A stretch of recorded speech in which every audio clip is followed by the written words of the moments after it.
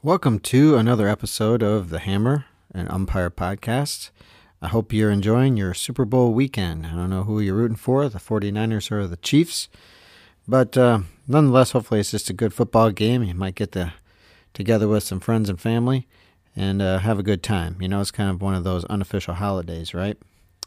I'm sure all of us will be watching the officials and see how well they do. I hope they have a good game and things go smoothly. Obviously, it's quite an honor to work a Super Bowl. But whenever I'm watching a sporting contest, I definitely pay attention to the officials, no matter what kind of contest it is. I like to see what they're doing out there. I've got a lot of stuff in this current episode. It's a little bit longer. Got a couple of clarifications on some things. One about the high school quiz that I'd gone over the last few weeks. And also, I got some feedback on pay nationally for high school officials. So I'll talk about that briefly. I'm also going to talk about conflicts versus arguments, how to clear your head before you go to a contest that you're going to be working, like after work or something like that, how you get yourself in the right state of mind, following protocols, taking care of business, doing the right stuff that you're supposed to be doing, and how you deal with kicking a call. If you mess something up on the diamond, how do you handle that without beating yourself up about it, and how do you move on and try to improve from it?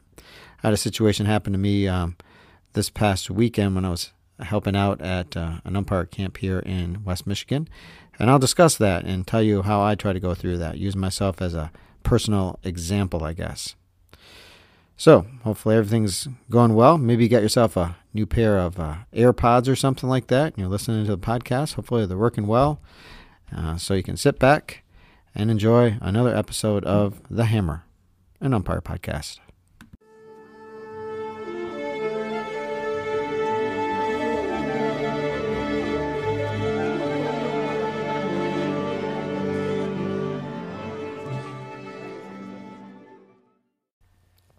I think at some point or another, I've mentioned how you deal with mistakes that you make on the field, or if you blow a call, or you don't do something correct. You make some kind of mistake. It could be a mechanic's mistake. You're in the wrong spot. You make an improper rotation. You don't read a fly ball properly. Obviously, you blow a safe out or something like that for some reason or another. And how you deal with that, especially in the game when you've got to be ready to deal with the next play that's coming your way and not make a second mistake, right?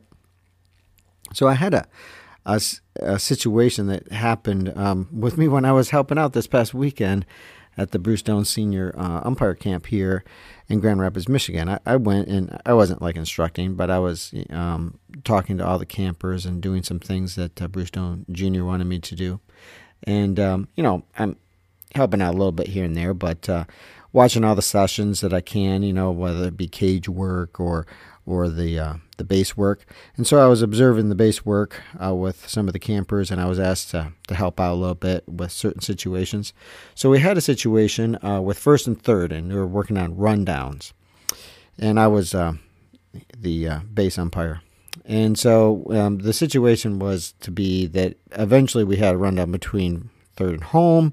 The runner on first just kept going. He ends up on third, and both guys are standing on third base. That's kind of the scenario that we wanted to happen. And of course, as I'm sure many of you know, the proper thing when you have two runners standing on a base, you can look up the rules if you'd like. The guy that was originally there, he had the right to the base, so he's safe, and the trailing runner, he's out. Now, the important thing here is you've got to make sure that you call that correctly, right? You got to point at this guy. You're safe. Give the safe sign. Point at the other guy. You're out, or whatever way you're doing it. So for whatever reason, we had this whole situation go down. Ends up being my call with the guy there. And I point at the incorrect guys and call the opposite. All right? I know the rule. But I was very irritated with myself that I screwed this up. I mean, seems fairly simple, but I did. So I've noticed over the years what I've been able to do when I make a mistake like that. It really bothers me. I mean, I expect myself to be perfect. I know I'm not. This won't be the last time that I screw something up like that. Those things happen. I'm not a pro. I didn't go to pro school. So I don't have things as ingrained in my head as some guys do. So, I mean, I am an amateur. I try to be the best amateur I can, but, I do silly things. But the thing that I've learned is instead of beating yourself up about it, which you do for a little bit, and sometimes I might do that for I give myself 24 hours or the rest of the day. But then I have to work through the problem in my mind and say, well, why did you make this silly call? I mean, you know better than that. What did you do wrong, so that I don't do this again? I mean, that's really the whole point, right? And so I concluded on this, that I was, as is the culprit with many problems in umpiring, I was too fast. I didn't just give myself literally that second or so more to just process the situation and go, oh yeah, guy that was there before, he's safe. Guy that's trailing, he's out. I mean, just thinking for a second. Yep, trail runner's out. That's all I had to think. Okay, and I would have just done the mechanic correctly, and it would have been fine. But I didn't. I was just a little fast, and you don't have to be that fast to screw something up like that. I mean, that's not a call that happens that often, but it can happen a couple times a season, depending on how many games you do. It's not like it never happens. So it's one of those things that you got to make sure you do it right, and if you don't, there can definitely be some serious consequences. I mean, that could have been a real circus in a real situation. So, yeah, a little embarrassing. Not what I wanted to do, but, I guess, you learn from it, right?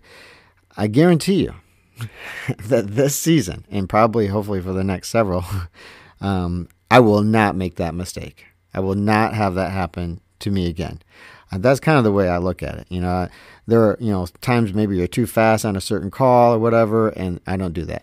I remember several years ago, like on catcher's interference, when batter swings and hits part of the catcher's glove, might even hit a fly ball or hit the ball halfway decently, but it's really not really that hard of a call. I mean, it's an all audio call. You hear it, and you point, you say, you announce this interference, and the play plays out the way it is, and then they get their choice, right? So I don't know. There was a situation where I just I heard it, and I didn't make the call quickly enough, and then you don't make it. And so I have not made that mistake since then. Every time I've had catcher's interference, I've been right on top of it, and I make sure I do that. This, to me, is a similar type of thing. Last, I think it was here in the fall, I had a very strange play that was similar to, with the two runners on the same base, which we got right. Actually, my base umpire kind of butchered it a little bit. So I was working the plate, and we had a runner on second base, and either 0 or 1 outs. It was less than 2 outs. And there was a fly ball to shallow right center.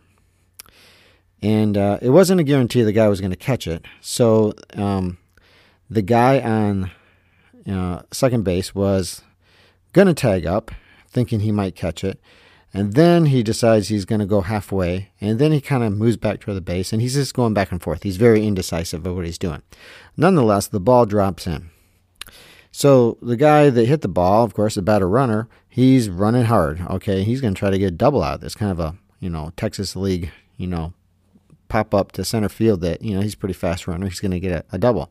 Well, as he's running to second, and the throw's coming into second, and the silly runner that was on second is also coming back to second. So now we got the batter runner going to second and the solo runner that was on second heading back at the same time. They get to the base at the same time. They're both standing there. The throw beats, or the throw does not beat the runner from, the batter runner there. He's called safe. All right.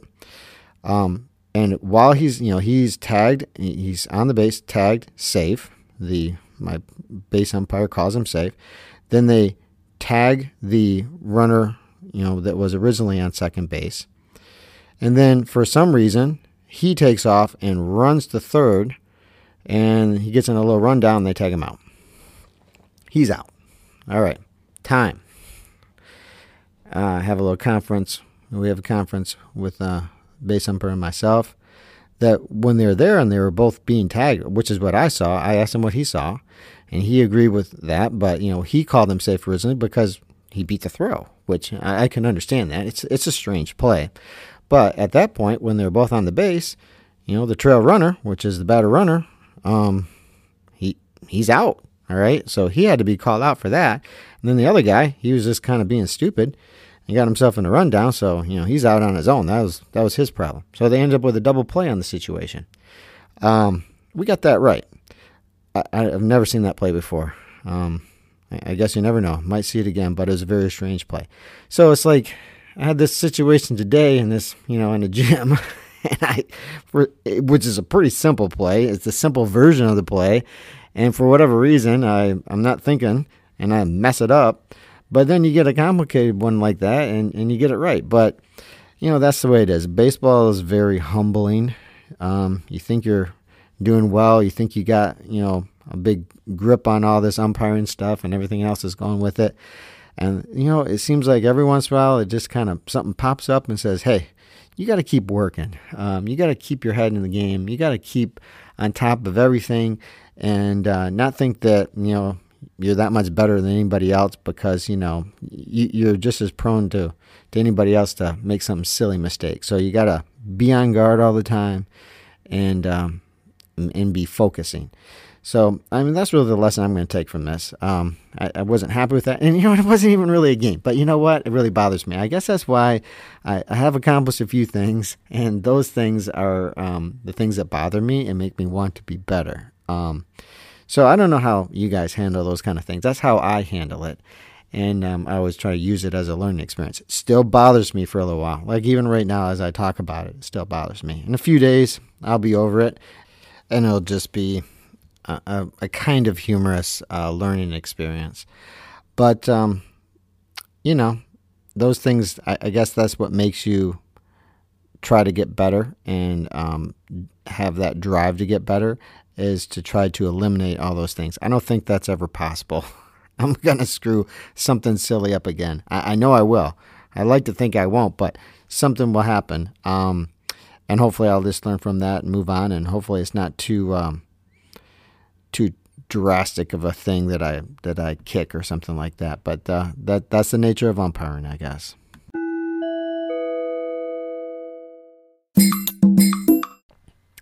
I'd like to do a little clarification. If you recall, over the last few episodes, I did a baseball umpires quiz concerning Federation high school rules.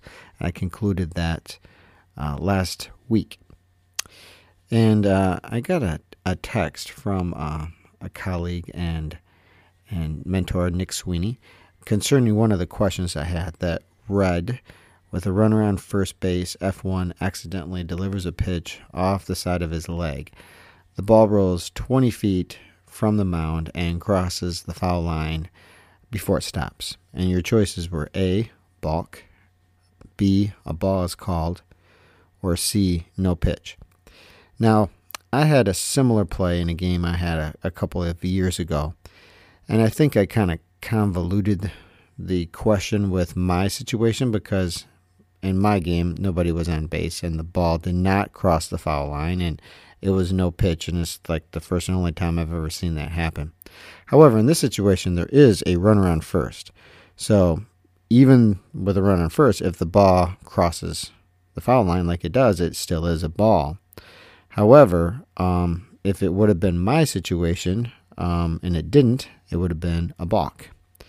So if that confused anybody else out there, I just want to make sure that's clarified. That's in the high school rules and the NFHS rules. It's Rule 614 if you want to look it up and make sure you're familiar with that rule in case it ever happens to in one of your games.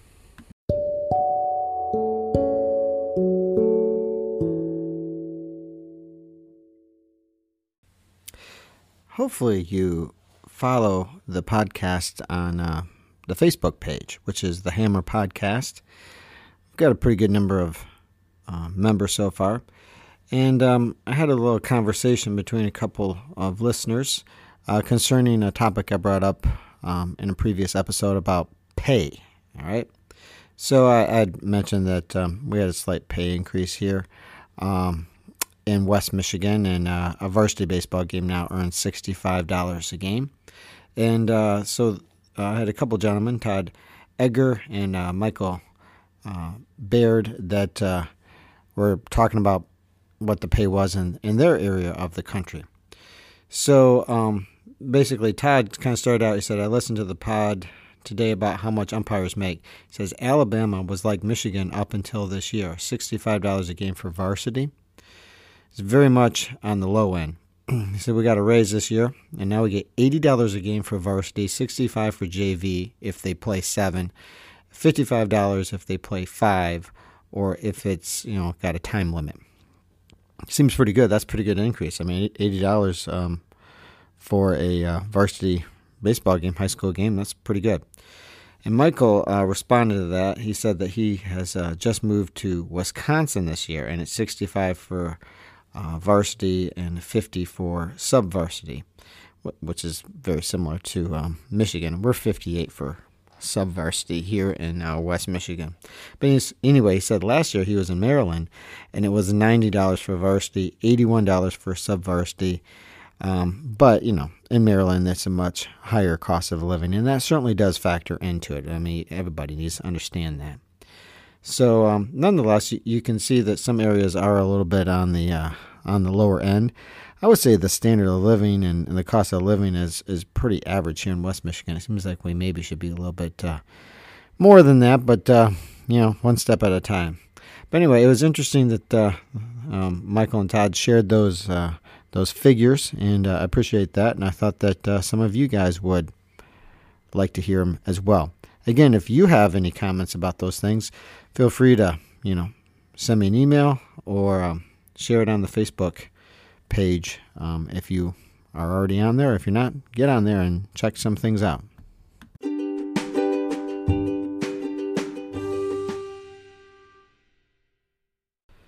So through the Facebook page, Michael Baird, an umpire out of Wisconsin now, who I guess previously was in Maryland, sent me a message concerning a potential topic, which I thought was a very interesting topic, and I'm going to talk about it. His message read, Hi, Kevin. Really enjoy your podcast. An idea for a future topic, mentally preparing for a game. Many of us go straight from a day job to the field, and any tips and tricks you use to clear your head of the workday, family things, the horrible traffic, getting to the field, etc., so we can call a good game. And I think this is a good topic. I know we got a lot of high school officials that listen to the show, but even if you're a collegiate official, you frequently got to get off work and get to a location. You might have to be there earlier than your high school brethren, but nonetheless, you've got to get there, and sometimes you got to go a little bit farther. So definitely something to think about. I have some things I do. I'm not saying what I do is the one and only way to handle it, but maybe by me explaining what I do to try to help get ready, I might give you some ideas on what you could do if that is an issue for you. All right. First, I think it's important to eliminate any potential stresses. All right. You contact your partner at least 24 hours before your contest. And make sure you know when they're going to get there, what kind of car they drive, where they're going to park. If it's a high school game, you got to change in the parking lot, where you're going to do that. If you both have been there, so you're familiar with where the field is located, because sometimes things are a little quirky at a site, and you don't, the field is behind some building, and it's hard to see from the road or something like that. Or if it's a collegiate game, if they have a place to change for you. What time you're planning on being there. Usually here in my neck of the woods, college games are supposed to be there at least an hour before. Most guys are there before that even. In high school games, you should be there at least a half an hour before, and frequently guys are there earlier than that as well. So if you get those things all out of the way, that's a little less stress that you have to deal with. You know what's going on. I like to know, am I doing the plate or am I working the bases? That is the difference to me. When I'm driving there, I start thinking about what I'm going to be doing for that. I mean, obviously, if it's a doubleheader, you're doing both. But even if it is, I want to know if I'm working the plate first or in the second game. So I think that helps you get in a mindset as well. So make sure that the school knows that you're coming. Just take care of all that kind of business. You got the directions, the proper address.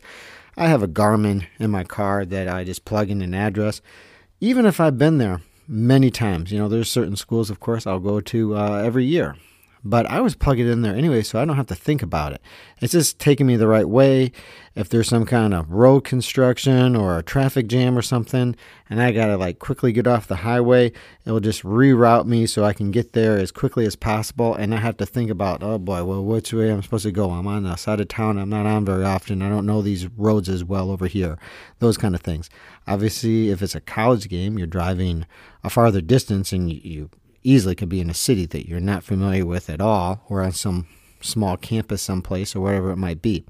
So I do that not because I don't necessarily remember how to get there, it's because I just want that stress taken off of me. So I do all those things. I like to listen to music on the way there. Frequently, I'm a big fan of the Beatles, so I have the Beatles channel on, something that's pleasant to listen to. If you're by yourself, man, you can sing along or something like that, and you're thinking about those things, and you're thinking about if you're working the plate, the kind of things you need to do to make sure you're successful working the plate, things that you've been working on lately. Maybe your timing hasn't been the best. Maybe you're concerned about, how your timing is on the bases, or how you're judging fly balls, or, your rotations, or what you're going to talk about in the pregame with your partner, those kind of things. All right. So I'm thinking through those, thinking about the coaches and the teams, if you're familiar with the teams at all and the coaches. I like to frequently look up the names of coaches if I don't know them, if it's possible. High school, sometimes that's hard. They don't always list those things as easily on their websites and stuff. But if you're working collegiate ball, frequently, you should be able to find out the head coach's names and names of the catchers if you're going to be working the plate. That's always a nice thing to know as well. So those are the things I kind of do that kind of relieve some of the stress because you know those going in, right? And just, have a relaxing drive over there. Maybe you want to listen to a podcast on your way there.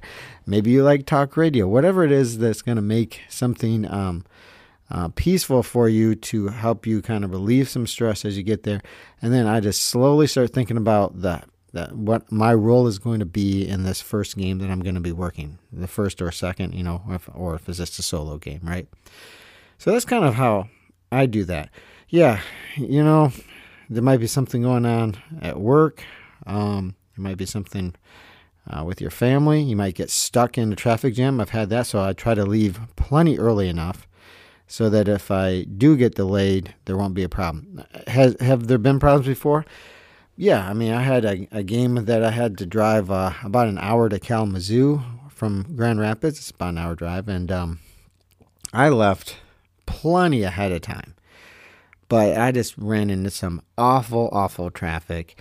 Had to call my partner, and that's another thing you should do. If you are running late, man, you got to call your partner and tell him what's going on.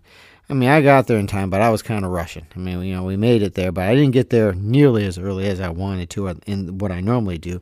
So that definitely put some stress on it. So I'd always rather be waiting at the field, waiting in the locker room, than stuck on the road and worrying about something.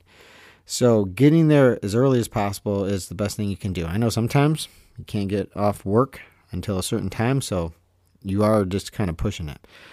But if that's the case, man, sometimes you got to reevaluate that a little bit and see if you can make it work a little bit better. That puts stress on your partners if you're doing that kind of stuff. Family life and things that are going on, man, you got to do your best to put that out of your mind and just be thinking baseball and thinking of those roles. I mean, it's not really an excuse to go to a game and you don't perform very well and you're like, oh, I was tired or I had a hard day at work. the people there, those players, those coaches, the parents, of course, too, they don't really care about that. They expect you to come there and perform at 100%. So you have to be able to do that. You just got to be thinking about it. As soon as you get in the car and you start moving toward that game, you got to be thinking baseball and thinking umpiring and what you need to do, and trying to relax. Taking some deep breaths, listen to something pleasant on the radio. If you're riding with your partner, you can be doing your pregame and talking about things on the way there and talking baseball. And I think those things kind of help to get your mind straight so that you're ready to work once you get out of the car, because it's just all business when you get out of the car. And then after that, hopefully things go smoothly and you get back in the car and you're driving back home. But, if it didn't go smoothly, you're thinking about those things and thinking about how you can improve. And then, once you get out of the car, you got to put those things away and, be a family person and do the other things that you need to do. So I guess you just got to, have them in different compartments, those kind of thoughts that you have, because we all have different roles in our lives, right, that we have to uphold. So that's kind of how I look at it. Maybe that gives you guys some ideas on what you might do in case that's an issue with you. I think when you're rushed, though, if you don't get to a site on time, that's the number one thing that starts causing you stress, because you don't know if you're going to be ready in time. I'm one of those people, though. I hate being late, okay? So I know some people, it doesn't bother them so much, but man, there's a lot of things in my life I'm not perfect at. But one of them is I'm on time, all right? If at all possible. If I'm not on time, it truly was not my fault. There was nothing I could do about it. I usually leave in plenty of time to get someplace, and I'm there. And so I think that's a good habit to have as an official of any sport. And if you are not like that, you need to start trying to be a little bit more like that. That's just part of taking care of business and being a good partner and everything else as well, and being reliable to the schools that you're working for. So anyway, if you have any comments or tricks that you have for how you might deal with stress and getting your head into a game and clearing it out from all the other things going on in your life, I'd be very interested to hear about it. Feel free to share them with me on Facebook, tweet them at me at Kevin R. Weber, Weber, or email them to me at spinalfusion06@yahoo.com.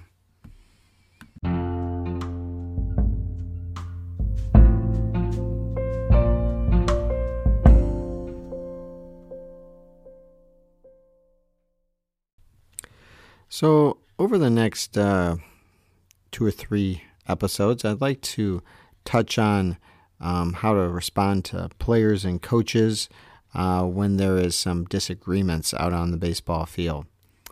And it's something I think would be too long segments to do as one big segment. So I'll just do some, regular size segments over the next couple weeks or so. So first, let's talk about how to avoid arguments. And the big thing is that, arguments and conflicts, those are different things, okay? When you think of a conflict, that means that somebody doesn't understand a situation. They don't understand why a call was made, why a ruling was made. This is particularly a head coach, right? And it could be a player as well. Obviously, you hear things from fans or parents or something, or players or assistant coaches, but really we're more concerned about the head coach. And he has a conflict of understanding, why something was ruled upon in a certain way, or why there was a judgment call that was made in a certain way. So he might come out and question that and ask you. This isn't an argument. An argument is when there's something, it's a more heated situation, right?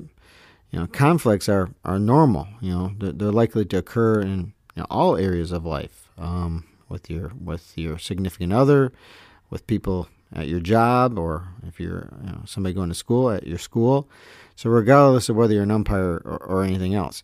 So conflicts in some ways are good because they notify people that there's something wrong and there's something that needs to be modified. And how you handle those, if you handle it in a professional manner, you can resolve those conflicts and move on. And we're trying to do that as quickly as possible. Arguments are power struggles, right? Individuals, they're becoming highly emotional. and they have their own little hidden agendas, and they're trying to win the particular argument. Because of the emotional level, arguments cause individuals to lose their objectivity about the situation, and they become very biased, and particularly because they're trying to win it, and they're trying to win the situation for their team. Or an umpire's just trying to save face. Sometimes you do that too in an argument, right?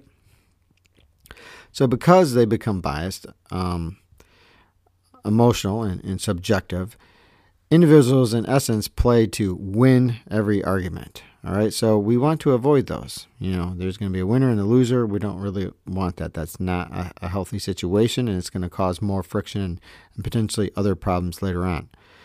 So no one likes to lose. Arguments are more likely to turn unproductive. Obviously, they could be ugly as well, and usually create some kind of unsatisfactory resolution for both parties.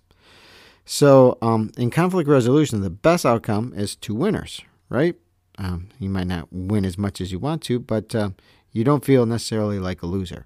So your tendency is to fight to win. That's what you have to rein in as an umpire, all right? At the same time, you're charged with managing the game, right? You're not about to give up control or even the appearance of control to a game participant. So how do you do that? Well, you definitely have to practice extreme self-control. And, maybe that's not necessarily very easily done, but that is what we're trying to do. So the best way to stay in control of your emotions when someone comes at you is to remain as objective as possible. Easier said than done, but this is what we're trying to do. In fact, one of the best ways to remain objective is to exercise, perspective talk. That's what a psychologist might say about it, right? So what you're trying to do is put yourself in the other person's shoes and, try to, in your brain, talk about, why are they upset? Why are they argumentative? Your goal is to apply your, this empathetic listening that you're trying to develop to the situation and, better understand what the individual is feeling, all right? They think you blew a call, right? And they're really upset about it. You know that coming out. So you can address that. You understand why they're upset. They're upset about the call. It appears like they're upset at you, and in some ways they are, but it's more about the call and things are not going their way. So first you can consider that, maybe you made a mistake, right? If you did, it's easier to empathize with the angry person because you can see why, you had a banger of a play and you think you got it right, but you can think, well, no, I'm pretty sure I got it right, but, I can see why they might think that, right? That's always the case. I find that challenging. Okay, if it is a close play and somebody comes out, I can understand why they're out there, but sometimes, man, they don't even come out on a close play. Then there's something that happens and you feel like 100% you got it right, and it wasn't even really that close, and they're out there asking you about it, and you're thinking, well, what the heck are you doing out here? I know I got that right. So that's a little bit harder, but you got to be able to do that, all right? If you're someone that played sports, you got to think back to when you were a player. I think back to when I coached some high school baseball and some other sports. I coached wrestling as well. So I was a coach for a little while, so I understand the competitive nature that coaches go through. So I'm able to try to use some of that empathy in those situations. I mean, the best I can. Sometimes I just don't understand what they're even asking about, but you got to listen, right? So anyway, empathize with how this coach is feeling to the best of your ability and develop that skill.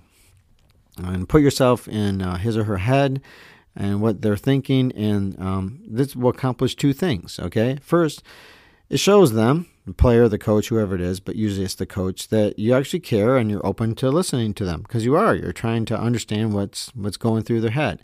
And second, it gives them the opportunity to kind of release some of that frustration. And the more frustration that they release, without crossing the line, of course, and saying you statements and everything to you. Anyway, the more they're able to do that, the more objective that they'll be when it's your turn to talk. So you're obviously going to let them talk first. Let them do their thing. Okay. Sometimes that's enough for some coaches. They just want to let you know that this is what they thought. If they're pleased in some way or satisfied, I guess, that you listen to them. That's all they're really looking for, is that you listen to them. Maybe they don't even really expect you to like change anything. They just want to be listened to and kind of give you their protest of the situation, right? So anyway, to sidestep an oncoming argument, you should deal with this aggressor in a positive but assertive manner, all right? Letting people know that they're valued and that they're respected and that their opinions matter sets up a situation for a positive conflict resolution. Okay, so those are some things to think about. Those are some things to try to develop with skills, and sometimes we're better able to do it than at other times. It matters what's going on in our lives and how much empathy and patience that we have with people. But it's something that we're expected to have all the time. So you've got to try to develop that so that it's something that is just more natural for you. Okay? So anyway, how does all that make you a better and more respected umpire as, you would hope to be, right? So it's no secret that, in most walks of life, the people who get respect and admiration are not the ones who are the most liked or are the easiest to get along with. True respect comes when people feel they are dealt with honestly and fairly. That's what you're trying to do out there. You're not trying to make friends. You're trying to run the game the best you can and do it honestly and fairly and listen to people and be professional. If you do that, you're going to gain the respect. You don't have to be best buds with them, right? You're not going to get it by getting emotional and yelling and screaming. You'll get that by being assertive and fair and honest with them. That's what you got to try to do. And listen to them when they're asking legitimate questions in a professional way to you, right? So anyway, don't confuse this with like aggression, okay? So to be aggressive is to get what you want without really caring about what the other people have to say, and just trying to succeed and trying to like win this situation, right? Great way to quickly make enemies if you're a person doing that, and lose respect of the coaches and players and others around there, and maybe even your fellow umpires, right? So this is an important skill that everyone needs to work on. I mean, in all walks of life, I guess. So anyway, being assertive is getting what you want while making sure you avoid hurting people or taking advantage of anyone along the way.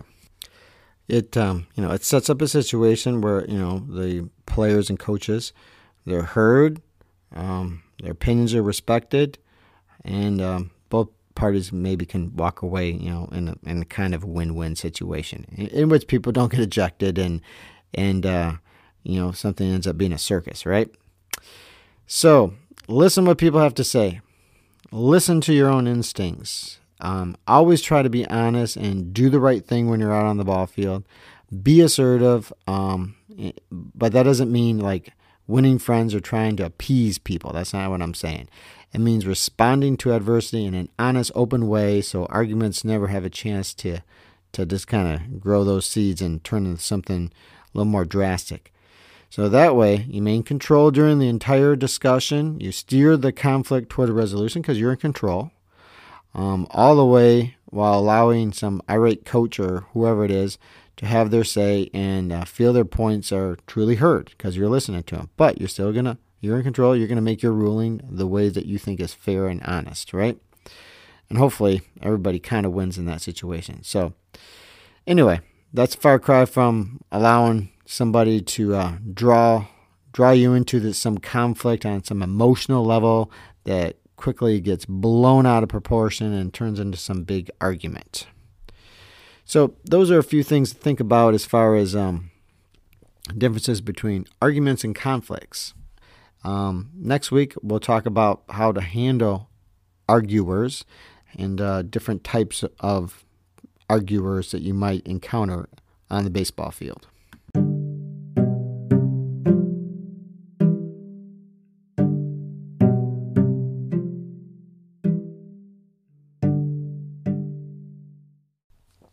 Recently, NCAA Division I baseball umpire advisor Mark Ditzworth published a little article on the NCAA Baseball Arbiter Hub. about exercising proper protocols and how doing so will help you gain success in your umpiring. And I think that they're very appropriate for any level that you might be working, from Little League all the way through NCAA, and pro ball too, if that's your thing as well. Because every league and every organization has their way of doing things, and they expect you to kind of do them and not just, be the Lone Ranger or something and doing things your own way. So for the NCAA, they have the CCA Baseball Umpires Manual, and people are expected to follow the mechanics that are laid down in there to the best of their ability, and not just, go along on their own and just kind of figure it out themselves. If you do that, and especially if you're being observed or something, then you're going to be marked down for that and have trouble moving along the ladder if that is your goal. So he goes through several things, and the first thing he mentions is game management. Basically it's an umpire, who performs well enough to control games and keep the flow of a game moving. That's something that's important at every level. Umpires, need to communicate well with everyone involved in the game and never show arrogance or posturing. But you want to display confidence and passion and energy and focus, and always have a plan and a way to handle things when they get tense, because they do, right? So some of the examples he mentioned about game management protocols are that you should, in your pregame and stuff, cover these kind of things. And we can talk about pregames as we get a little bit closer to the season and stuff. Proper handling of situations, taking care of all responsibilities for your position, a positive attitude, issuing warnings when they're warranted, knowing when to get a crew together to review something, and if you're working big-time NCAA ball, for video review as well. All forms of timing. We have different timing mechanisms that we use now for NCAA baseball, but there are timing things that you should be doing for other levels of baseball too, right? Knowing the rules as written. It's good if you can quote certain rules, right? Especially the ones that are the most important. Communication with your partners. Having a plan when things go wrong, because, they do invariably from time to time. Dealing with dugout situations and players and assistant coaches, and doing it in a respectful and professional way. And communicating charge trips to the coach and the press box. We have different types of charge trips compared to high school ball for NCAA, and there's a proper way to do that. All right? So, there's lots of umpire protocols, and the best way to remember them all is to think of all your responsibilities and what it takes to make a complete umpire. And there's many things, but we can handle them. You just have to be very conscious of them at all times. All right. So if it's your goal to follow strong protocols, you got to remember that baseball changes in lots of different ways. It's not always about the outs and safes, as one of my mentors, Bruce Doan, always says. It's about taking care of business. And being a good team player, and that's part of being a good communicator with your partners and with the coaches and players and the universities or schools that we deal with, and the high schools and everything else, right? So, a few examples of umpire protocols: improve your field presence. All right, umpire your position the right way that's put down in the manuals that you're supposed to follow.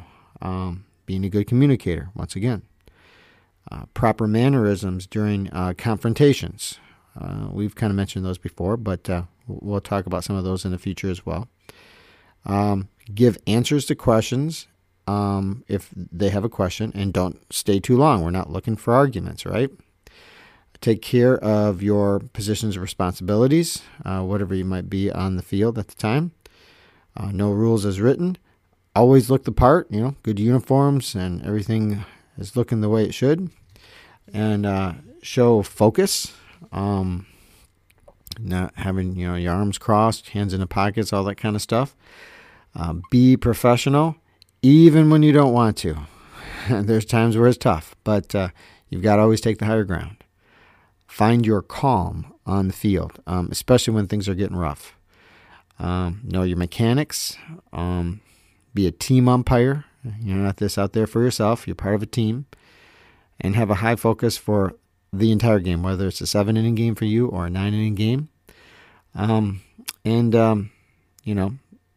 Just do other things like, being professional at all times and making sure you're doing timing and different things you're supposed to do in between innings.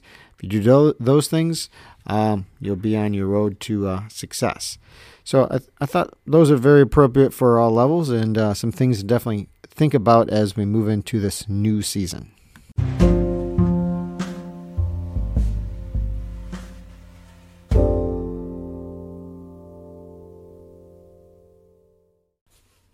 I'm sure some of you are aware that professional umpire school ended this past week.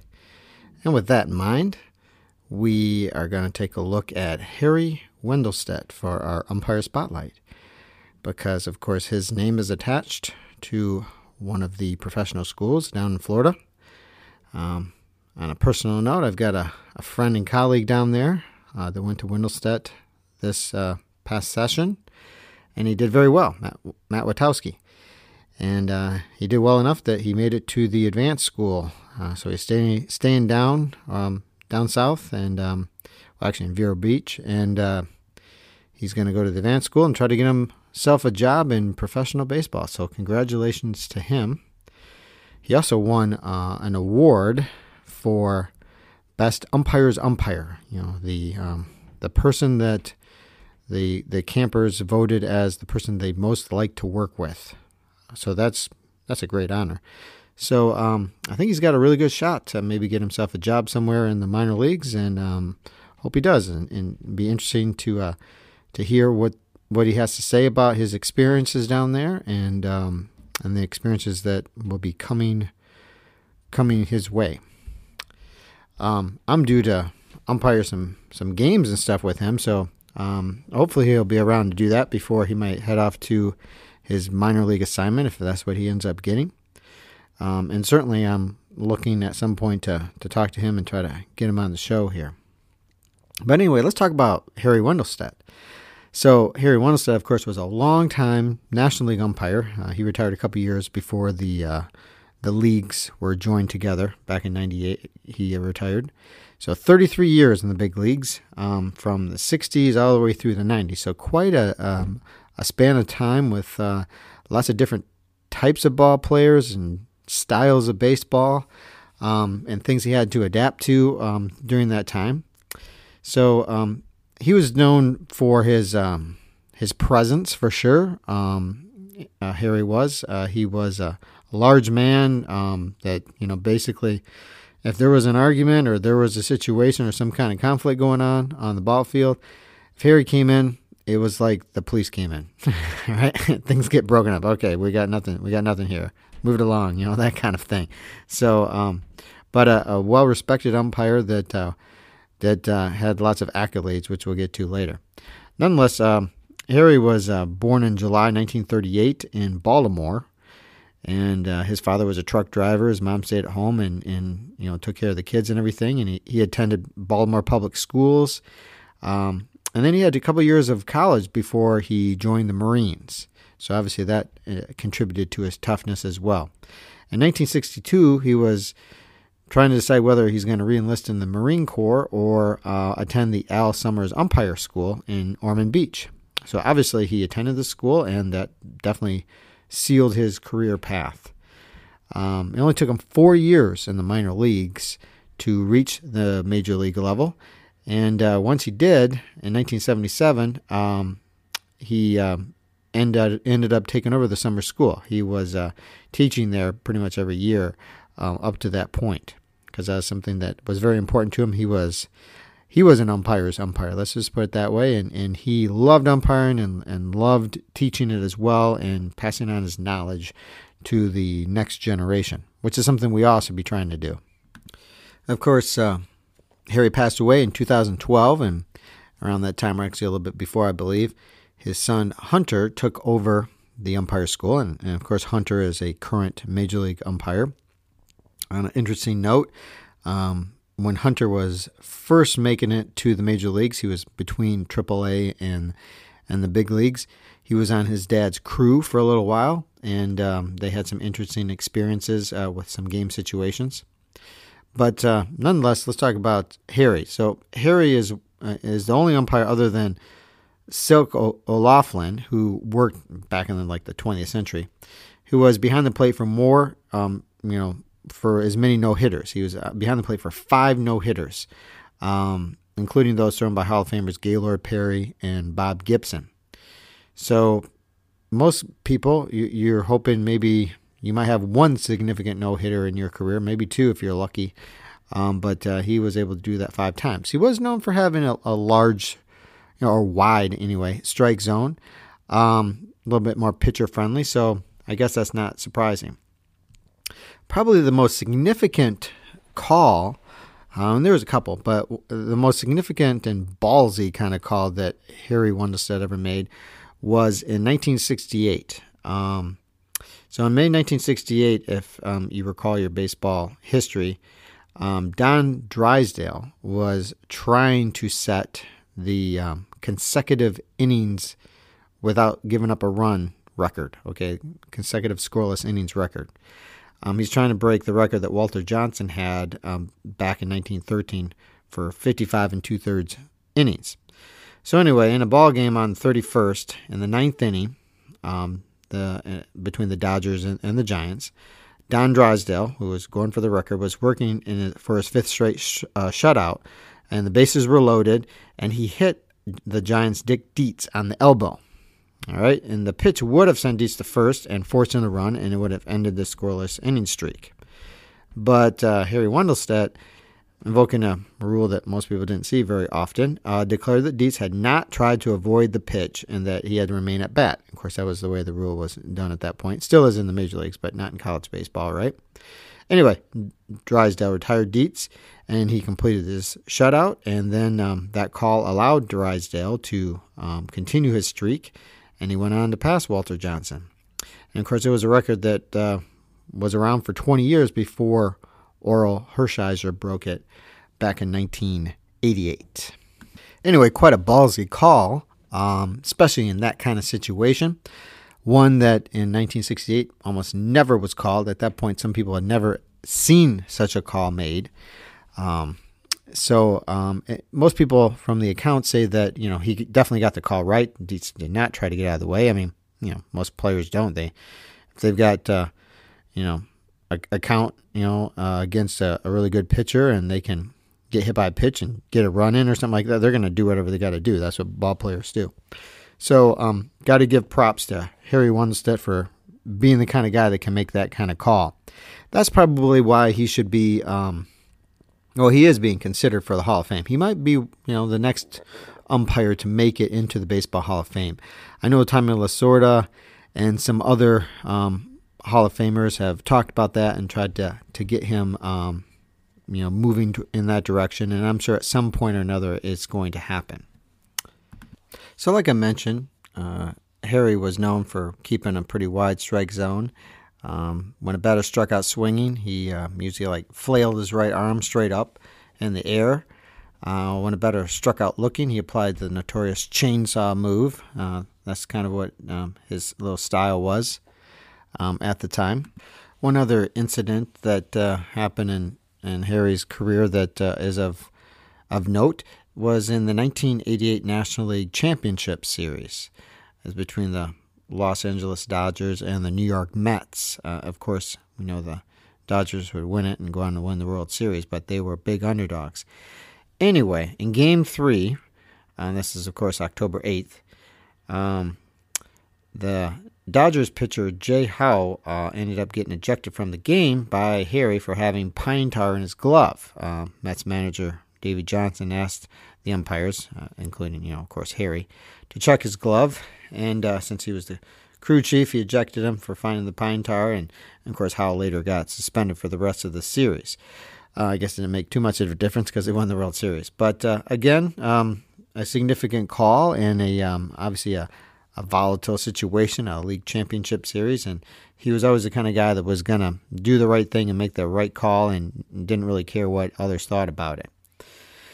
So, as far as his accomplishments and stuff, Harry umpired in the World Series in 1973, 1980, 1986, 1991, and 1995. He was a crew chief back in 1980 and 95. He umpired 7 National League Championship Series, 1970, 72, 77, 81, 82, 88, and 90. And he also umpired the All-Star Game 4 times, 1968, 76, 83, and 92. And he actually called balls and strikes in the 76 All-Star Game. So they also, of course, instituted the Division Series before he retired. So he was in the NLDS in 95, 96, and 97. As far as uniform numbers, he wore number 21, and that's the number that his son Hunter wears to this day to honor his father.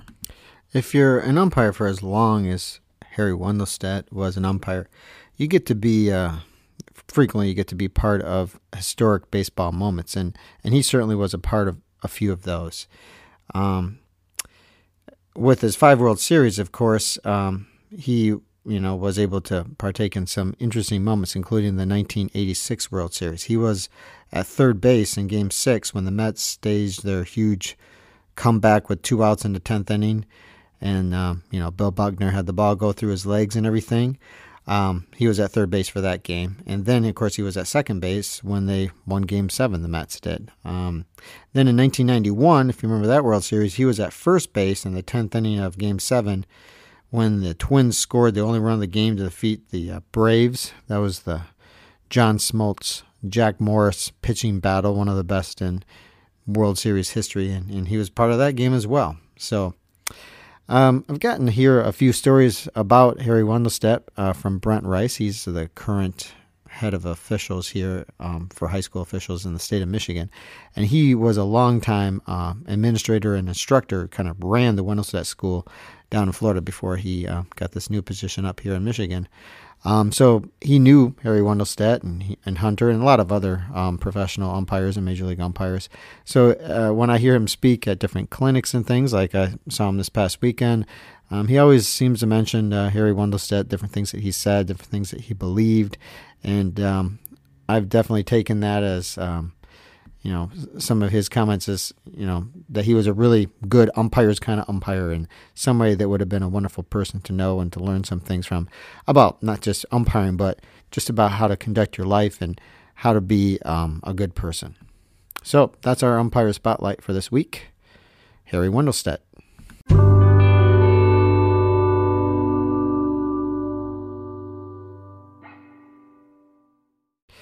Thank you for tuning in to another episode of the Hammer, an Umpire podcast.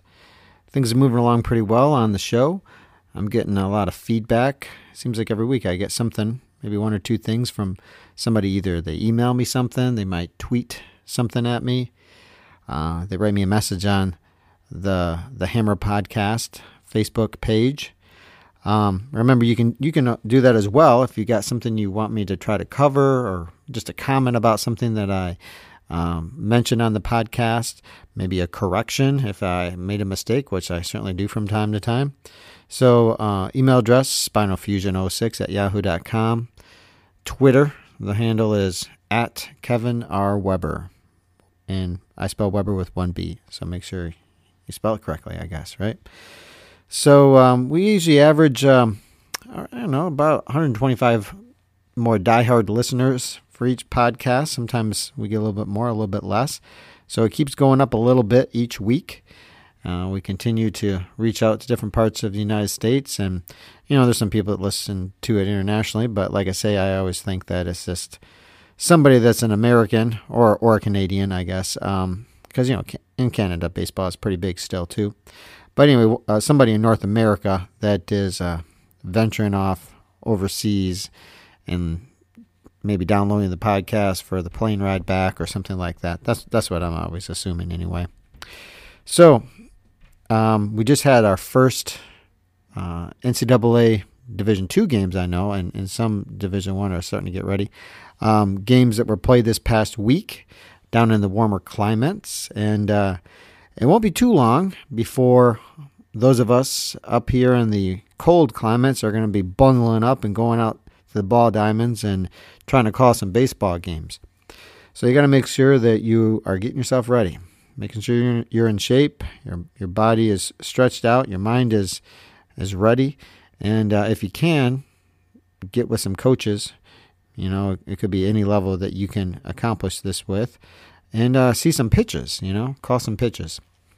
I'm going to try to do that this next weekend, and hopefully that'll work out. I might report back to you and let you know how those things went after next Saturday. So, until next time, keep calling strikes.